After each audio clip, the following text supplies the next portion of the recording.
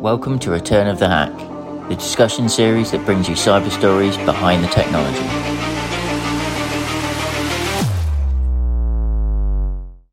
I'm your host Neil Langridge, and today I'm joined by Simon Walsh of Trend Micro. We explore the ransomware threat to global supply chains, with the latest research showing the huge impact ransomware has in exploiting this fundamental part of how we work today.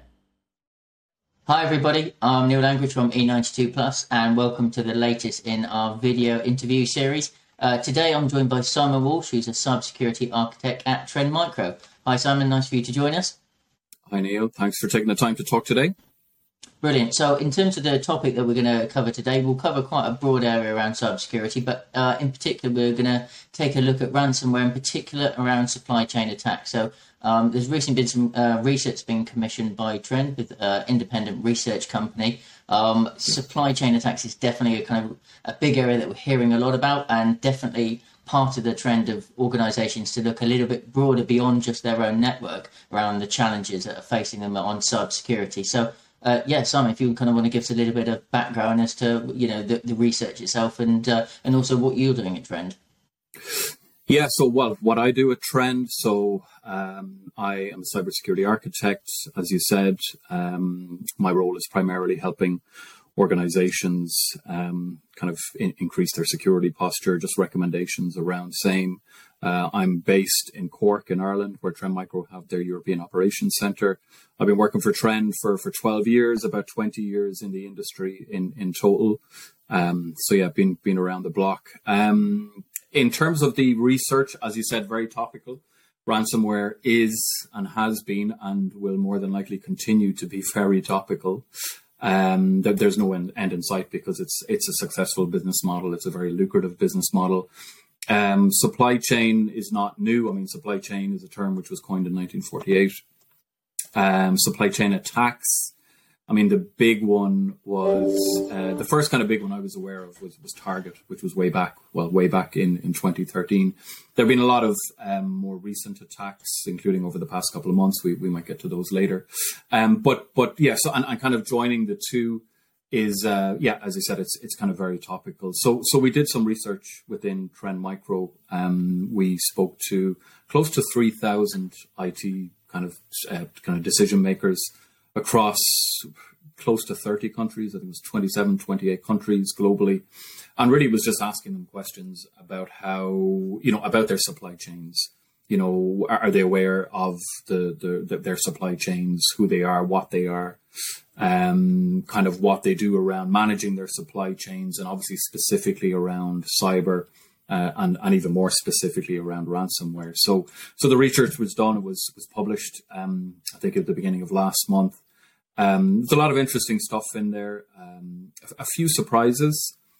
A few of the stuff you would certainly expect. Like if you look at the results of the report, the vast majority of organizations or of people we spoke to, they confirmed that the presence of a supply chain would obviously increase their I suppose risk and increase their chances of being hit by an attack, be it ransomware or something else. That would come as no surprise. Over the vast majority as well, we're talking about the presence of kind of SMBs within their supply chain. So even if they're a big organization, the vast majority of them have SMBs within that. And why that's relevant is because SMBs are typically seen as maybe an easier initial attack vector, because that's obviously the way a supply chain attack would work. One of the pieces none of that is particularly surprising. I think the one thing that stood out and really surprised me was there were some questions in there around organizations sharing kind of intel in general around attacks. Have they been attacked? Kind of what are they seeing? What have they protected themselves against? What's happening within their specific vertical?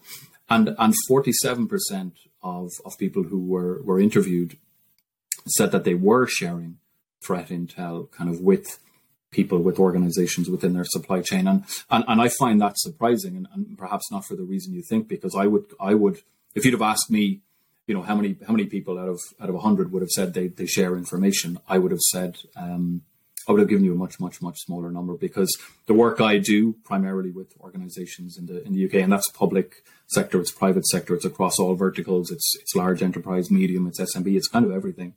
The amount of organizations that I see sharing that type of threat intel, I would consider to be much lower, which is not where we need to be at all in terms of how we go about kind of managing the risk associated with global supply chains.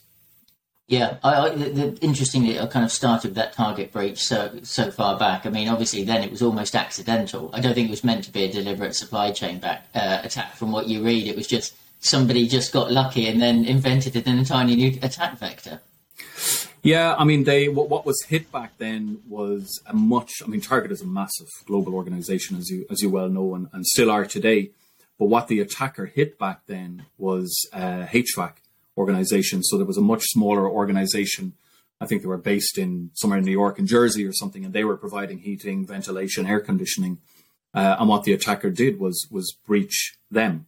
And they managed to get something onto the laptop, I think, of an employee who was going to end up going into a Target, office or warehouse or something like that, to perhaps, install something or try and fix some type of problem. And that's obviously a jump off point, because they get something onto that HVAC employee's laptop.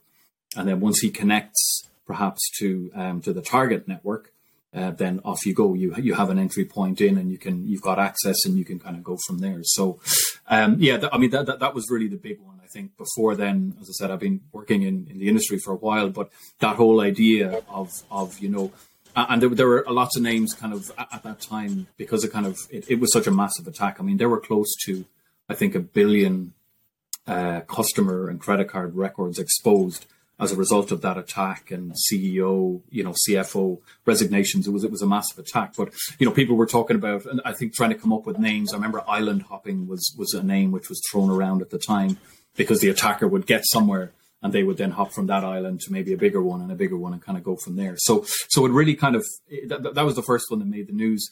Over the last couple of years, we've had a couple of massive ones. So at the end of 2020, there was the SolarWinds attack. So SolarWinds are, a massive organization, provide software for tens, probably hundreds of thousands of customers around the world. And the attack at that time was incredibly smart. I mean, what the attacker pulled off was amazing, but they basically infected the updates which were being delivered out to SolarWinds customers. And you have to remember that SolarWinds customers, like the UK government were there, the US government, you'd NATO, Microsoft, you'd Fortune 500 companies everywhere. So, and it was really this idea of we'll find this attack vector. We'll exploit that, and that will get us into this myriad of organizations, and that's what they managed to do. So that was a big one back at the end of 2020. The year after, there was another organization very similar. Kaseya is the organization, so they provide kind of management, kind of remote management software. And again, that software was infected, and that gave the attacker a foothold into. I think at that stage there were somewhere in and around 1,000 organizations which were hit as a result of that Kaseya. So it's this one to many. From an attacker's perspective. As I said at the outset, this is a business model, right? And it's a very lucrative business model. So if you can get in there, you're not just attacking one organization, you're potentially attacking, tens, hundreds, even thousands of organizations. So it's a very, relatively easy way of maximizing your return on profit for the investment you're putting into that as an attacker. It's an incredibly efficient way of going about things. Yeah. So, and to be fair, but to bad actors like that, the efficiency of their operations is going to be paramount to make sure that they make as much money as they can. Exploit as much and get there looking at ROI as much as everybody else is, unfortunately. So I suppose in terms of, kind of where we are from a technology and a network perspective compared to where we were at that kind of initial kind of time back with the target breach, the traditional network that, a CISO or a CIO might have drawn out in terms of a network plan and a diagram and where they stood in their defenses. It's so incredibly more interconnected now. So already they've had the challenge of not just on their own private network and drawing a nice perimeter with a firewall in front of it, now they've got, cloud, you've got hybrid, you've got public cloud, you've got private cloud data centers everywhere, but you've also got connections out with all of your, a potential, not just your own kind of supply chain, but your customer customers that you're connected to via, whether it's kind of APIs or whether it's direct connections or whatever it happens to be. I suppose there's that real challenge of organizations having to kind of completely revisit their entire approach to risk, because it can't be done alone anymore. And the depth of understanding they need to have is so much greater beyond their own network. Absolutely, and I think you hit it on the head there, talking about everything is so connected. So, and the name of the actual research, or the name of the report, is simply everything is connected. And we see that in all walks of life, and all, not just talking about supply chain from a cyber perspective, but supply chain in general. Yep. Has been massively affected. We're living through very strange, very challenging times. You've got climate, you've got COVID, you've got conflict. And we've seen massive interruptions in terms of supply chains, kind of globally, right? So it's very difficult, and a supply chain by its very nature is incredibly nebulous. It's very difficult to describe. I would be very surprised if you could walk into any organization and ask them, right, you draw me out a map of your supply chain, because it's just an incredibly difficult thing to do. It's constantly changing. As you said, it's everything. How do you define a supply chain? It's people. It's organizations, it's processes, it's technology. It's your suppliers, it's your vendors, professional services organizations, any type of partners. It's just absolutely massive, and it's not just you've got your first tier relationships and your second tier and your third tier, but it just goes on and on. End tier relationships. How far do you go? When it comes to trying to understand the risk surface of that supply chain. And then to try and actually secure it, how far down do you go? How deep do you go? So it's, supplying your own. If you were a simple organization doing everything yourself, working on your own, defending yourself against the type of attackers and threats we see today is a very difficult thing to do, full stop. But then when you expand that out to the supply chain, which is this hazy, fuzzy, undefinable thing, it becomes, it's exponentially more difficult, right? Yeah, I suppose it's one of those things that can help raise the profile of cybersecurity as a priority within a lot of organisations, because when they're looking at risk and strategy and who they're partnering with, they'll look at things like supply of goods. If they're a manufacturing, they'll look at just in time. They'll look at the financial integrity of their suppliers and who they're going to be working with in terms of customers. Cybersecurity hasn't necessarily been on that list, but I think now probably that's going to be kind of quite integral. So when organisations are evaluating their partners, they're going to be asking a lot more demanding questions around what their cybersecurity posture is. And I suppose a lot of organisations are probably not in a very good place to be able to share that information. Because I think one of the challenges we've always had around cybersecurity and around culture, and we come at it in many ways when we talk about security awareness training within organisations, and having an open and transparent cybersecurity culture is very difficult, because you can look at a kind of macro level and, kind of an organisation size of target working with their supply chains. But even if we take it down to an individual level and sharing information, if you or me clicked on a link, we don't want to tell anybody else we clicked on the link that we definitely shouldn't have clicked on. People feel embarrassed about that. And there's that fear of sharing too much, and also not having the right kind of model to be able to share. So that is organizations not just having a look at their risk posture and their supplier network, but also understanding how they can share that threat intelligence and what their posture is and what their policy is in a safe and secure way with organizations they want to work with. Yeah, and it is difficult. And that's like, if I look at I suppose two ways of looking at it in terms of what I see out there with the organizations I'm working with. And then secondly, what we're doing internally within Trend. But what I do see happening, which is good, and should absolutely be happening and should continue to happen, is this kind of risk assessment of organizations you're working with. So, I'll give you a simple example. So Trend Micro are a vendor. We're providing software, we're providing hardware, we're providing services to potential customers. So, what I've seen over the kind of last 2 years specifically, and it's increasing, it's accelerating all the time, is, if an organization comes to us and we end up deciding, yeah, we're going to, you're going to purchase this software, this service, this hardware, whatever it may be, from a kind of a pre-sales perspective, a lot of the work we have to do is answering questions for that organization. So they will ask us, okay, yeah, we like your software, we're going to buy that, that's fine. But you need to tell us, okay, what are your security policies within Trend Micro as an organization? Who's running the show? Do you have an InfoSec team? Do you have an internal SOC? Do you have a data protection officer? All those types of questions. And it can expand out to, I end up often, I'm talking to HR about our people policies, and you're talking to your legal team, you're talking to your risk team, you're talking to all these people within Trend, so we can gather all of this information and deliver it to the organization so they can say, yeah, you know what?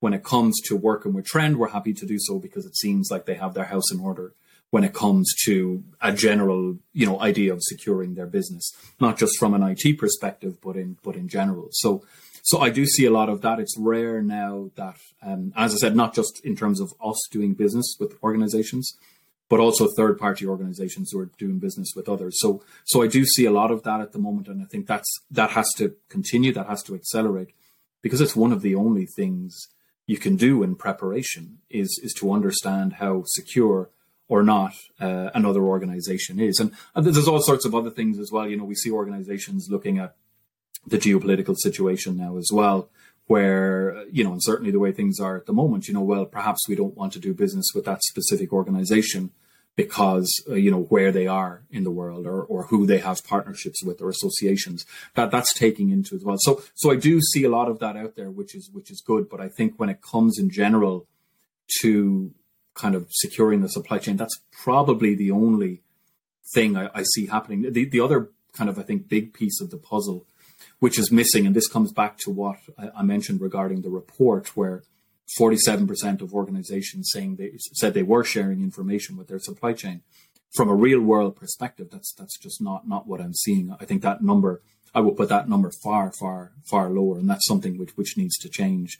I can, like one kind of example, when we were talking about ransomware and the supply chain. So the HSE, the Health Service Executive in Ireland, which was brought to its knees last year by the Conti ransomware group, we were intricately involved, and I was intricately involved in a lot of that because I'm in Ireland and I have relationships with a lot of the hospitals. And when that kind of kicked off, I know talking to a lot of the hospitals, that was one of the big questions they had is, where can we get this input of information in terms of what we need to be looking for? Or flip the coin and say, how can we share this information in some type of programmatic way with our peers up the chain, down the chain, and there were no processes in place. There was no understanding in place. There was no technology in place to allow them to quickly share that information and help each other, So that is changing, but as I said, very, very slowly. One of the good things, I think, is that any of the newer technologies, specifically around cyber, has that type of model in mind, where you can very easily kind of share information. And that comes in terms of consuming that, which might be coming from, the NCSE, it might be coming from, third-party kind of malware platforms, it might be coming from other vendors, it could be coming from your suppliers, from partners. But the technology, any newer kind of technology, will generally allow you to both consume and to kind of produce that type of content and share it a lot easier than it was even 12 kind of months ago, 2 years ago. So I think that's a positive development, and it's something that needs to grow. It's not enough for doing it, but I do expect a lot more organizations to start doing that soon. Yeah, it's definitely something that we've seen a lot in the vendor partnerships we have, where more technology organizations such as yourselves are opening up those connections and working to provide more of a cybersecurity ecosystem. And having more open platforms, which I think is essential. And I think the next step is kind of taking that a little bit further, and how organizations can share some of that intel. The challenge on the flip side is a lot of organizations are using technology outside of cybersecurity, whether it's marketing automation, whether it's business processing, whether it's HR connecting to other systems to drive automation within their own business and drive productivity. But is that presenting more challenges that sometimes organizations literally don't have a view of their entire attack surface, because so much technology, and especially cloud services, is built on those APIs and those integrations. Yeah. How far how big is the spider's web? I think it's very difficult. Exactly. How deep do you go, right? How deep do you go? It's impossible. I mean, a very good example in terms of like you can ask, as I said, you're buying into a cloud service. You can go and ask the cloud provider, to tick all these boxes, and that's fine. But there's all of these, other connections out there, a lot of which is gray area, perhaps unknown. Open source software is a very good example of that. And one of the things, so at the end of December last year, there was the whole Log4j incident. And Log4j is, as the name would suggest, it's an open source piece of Java software, which kind of facilitates various logging capabilities. So it's used at the time when this kind of whole breach hit the headlines. I mean, there were many, many, many millions of computers out there running it. But when that hit the headlines, and that became one of these kind of celebrity vulnerabilities with its own logo and everything else, which we see happening more and more. But when that hit the headlines, I've never seen such a scramble by organizations to try and understand, do we have this within our environment? And that was, for many organizations, it was impossible. They didn't know if it was there, first of all, because why would we care about that? It's an open source component. If we have a developer building some type of custom application, the vast majority of that kind of custom piecemeal software is pieced together by open source components and joining them together, so, but many organizations, certainly at that time, didn't care about that. So they didn't know, were they susceptible to that vulnerability? Is this something we need to care about? Is this something we need to do something about? Now, that has changed since. And again, from a technology perspective, it is a lot easier now to perhaps plug something in to your development pipeline and have that look for those kind of open source vulnerabilities. But it's still a fairly, I would say, that practice, the technology is quite mature at this age, but the practice of doing it is quite immature. And it's rare that I would see a lot of organizations who would be able to say, yes, we have this component, sitting in these applications, in these parts of the business. We know which version it's on. We know we're safe and we can move on, So yeah, that was a very, very difficult thing for many organizations to deal with at that time. Yeah, it was also quite, unfortunately, all kind of maybe specifically times in terms of a period where a lot of people weren't working and therefore indeed struggled to be able to just get a handle on it or find the right people to be able to talk to. So I think it wasn't just the immediacy of the attack; it was also struggling to be able to get the information that people really need to be able to deal with it effectively. Absolutely, yeah, it is. And attackers are known to do that, of course. They like pulling the trigger in the middle of the night or late on a Friday afternoon. You think about WannaCry, I can still see myself, when 2017, still see myself late Friday afternoon getting ready to kind of shut things down. Yeah. And then that all kicked off. I know we see the same. Look there, again, it's back to, as you said, the efficiency, right? We're not going to do it on, 10 o'clock in the morning when everyone's got their eyes on the screen and they're watching for this type of stuff. Let's be smart about this, Yeah, absolutely. So also some of the areas in terms of the report and also the approach that organisations maybe need to take in terms of that disclosure of understanding when something happens. I think there's general acceptance. We need to understand that we all need to have important post-breach planning.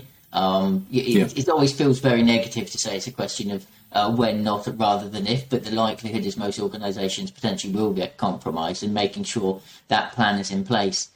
There still seems to be that challenge of organisations knowing when that happens, whether they have been breached or not, and also what then does happen in terms of those next steps around disclosure. And again, that feeds into what they say to their supply chain, what they say to their customers and their suppliers and their partner, and still having that fear and that embarrassment, because it goes back to that thing of nobody wants to necessarily say when something goes bad. But the reality is, by withholding that information, you are potentially extrapolating the potential threat and, kind of risk factor, because other people might have been compromised and won't then know about it either, that your systems are connected to. Yeah, it's definitely a problem. I think things like GDPR have helped with that because you were given a time frame, and I think when it comes to big, you're talking about kind of culture there. When it comes to those big cultural changes, a lot of the time that needs to be driven by policy, which has happened, and we do see a lot more disclosures around kind of breaches in general. But the other thing I'd say is, like, if you look at ransomware specifically, one of the, like, ransomware, back in the mid late 2000s, when ransomware first hit, it was a much simpler type of attack than it is now. As in, the attacker would get in, they'd encrypt your systems, they're unavailable, you can't work, you need to pay us money, and we all go about our business. But so that was kind of one way of extorting. But now we're looking at double, triple, quadruple extortion, where they're not just going to come in and encrypt your data. They're also going to exfiltrate, steal your data. They're also going to perform, distributed denial of service attacks against your organization. They're then going to go, you're onto the fourth level there, where they'll start going after customers, partners. And that's when, and the reason I'm mentioning that is because that's when the choice of you as an organization telling people you've been breached, that's when that choice is taken away from you. Yeah. And you lose all control, and that's getting yourself potentially into a heap of trouble, right? Because at least if you have that process in place, and as you said, it's all about that process. A colleague of mine I work with, she reached out to me on Tuesday, Wednesday this week, and she just said, my husband works for a company, about 1,000 employees, they've just been ransomed. Any idea what can Trend help in any way? And, like, we have an incident response team which could come in and blah blah blah. But the point was, they were absolutely unprepared for this, and she said they were just scrambling. They had no idea what to do. So, but that's something maybe not people think about, is if you don't get a handle on this, if you don't manage that communication, then unfortunately the attacker is very likely to do that for you. And that's not going to be a pretty at all, and that could lead, talking about things like GDPR, that could lead to fines then, because you've had your 72 hours, you didn't tell anyone, and now the attacker has just published all that information. So even this week, there was a Tata Power, which is part of that, the obviously multinational conglomerate, Tata Global, I think they're called, and Tata Power is the biggest supplier of power in India. And they were ransomed earlier this week. The Revil is the name of the attack group, very, very famous. And they hit them, and apparently they went into ransomware negotiations, which apparently failed, because I think it was on Wednesday or Thursday this week, some of the data, which again, they hadn't just gone in and encrypted, they'd also stolen data. And some of that data they'd stolen, they actually started to publish. So, it's, again, you just start to lose control. And if your customers, your partners, it's not just your data, it's potentially their data which is being stolen, and which is going to be published then. So yeah, it's a heap of trouble, yeah, for sure. It is. I suppose it's different if you're a consumer, but certainly as a business, that kind of shows that you need to have that as part of your planning. So it's not just kind of going down the chain. If you lose your so an organization gets compromised, they potentially the ransomware organization comes and encrypts the data, threatens to release it from an extortion perspective, that can go down the chain of your data being released. But actually, if you go up the chain, then you need to understand have a worst case scenario, have business planning in place, that if your suppliers get breached, then what's going to happen to your data? And I suppose, that should encourage the, greater cooperation, because regardless of whether, it doesn't matter whether these things come down, it doesn't matter whose fault it is. Everyone's potentially going to suffer if everyone's potentially affected. Yeah. So it encourages everybody to work together, hopefully, to be able to address those challenges. Hopefully. I think it's the next kind of big thing in terms of as in working together, because the technology can go so far. As I said, we do see a lot of organizations out there doing this kind of audit of potential suppliers and risk kind of checking of potential suppliers, and that's all fine, but that's like a kind of partnership thing almost. Now, it does happen continuously. We do see organizations coming back and saying, every 12 months, every 2 years, we're going to have to go through this process again. That's just due diligence. That's fine. But I think in terms of, as you said, kind of sharing information, kind of when you're in the middle of that supply chain, that's something which it's all about that. That's what we need to see more of, I think, if organizations are going to have any type of hope of kind of protecting themselves against these type of attacks. Yeah, and I think as a the channel that we work in terms of distribution and resellers and partners, there's that's kind of pretty well established, but there is much more discussion around ecosystems, around more rather than having kind of linear supply chains. It's more about kind of going broader and having more connections. I think that's possibly is that kind of building up an ecosystem, building up kind of trusted working groups, and kind of enabling a platform like that to enable more sharing. Are those the sort of steps that we're going to see more kind of CISOs and kind of cybersecurity teams doing to be able to kind of pool and share that knowledge as well as having business processes in place? Yeah, I hope so. That's certainly kind of what we're recommending. So yeah, that's what we'd like to see happening. But look, it's many organizations, as we said earlier, are struggling with their own security. So, depending again on the vertical you're in, if you're public sector, you could be struggling to in terms of buy-in, in terms of budget and just in terms of time. I see a lot of people in the public sector who are tasked with securing, hospital or whatever it may be, and they're simply struggling to do that, let alone have the time and the buy-in to go and do something like you're suggesting. So yes, it should happen. Will it happen? Yeah, well, time will tell, right? Hopefully, and especially with people having kind of there's less capacity, people are struggling around getting enough qualified and skilled people in. I think that's where partners can come in terms of providing those kind of managed services when talk about being able to provide that expertise to their customers, but actually providing a platform to be able to share some of that information and knowledge as well. And I think we probably need to that culture of transparency and openness, I think, needs to extend definitely far beyond the technology, because I think there are definitely going to be benefits to organizations kind of far beyond that. But it does, I don't think it feels natural, especially when you're talking about things like kind of cybersecurity and risk. Your instinct is to kind of be quite careful and cautious around it. But this is a way to, I think, kind of drive that transparency and openness, and you kind of change the culture a little bit that way. Because it's a good point. Yeah, no, that's a really good point, that the cultural change.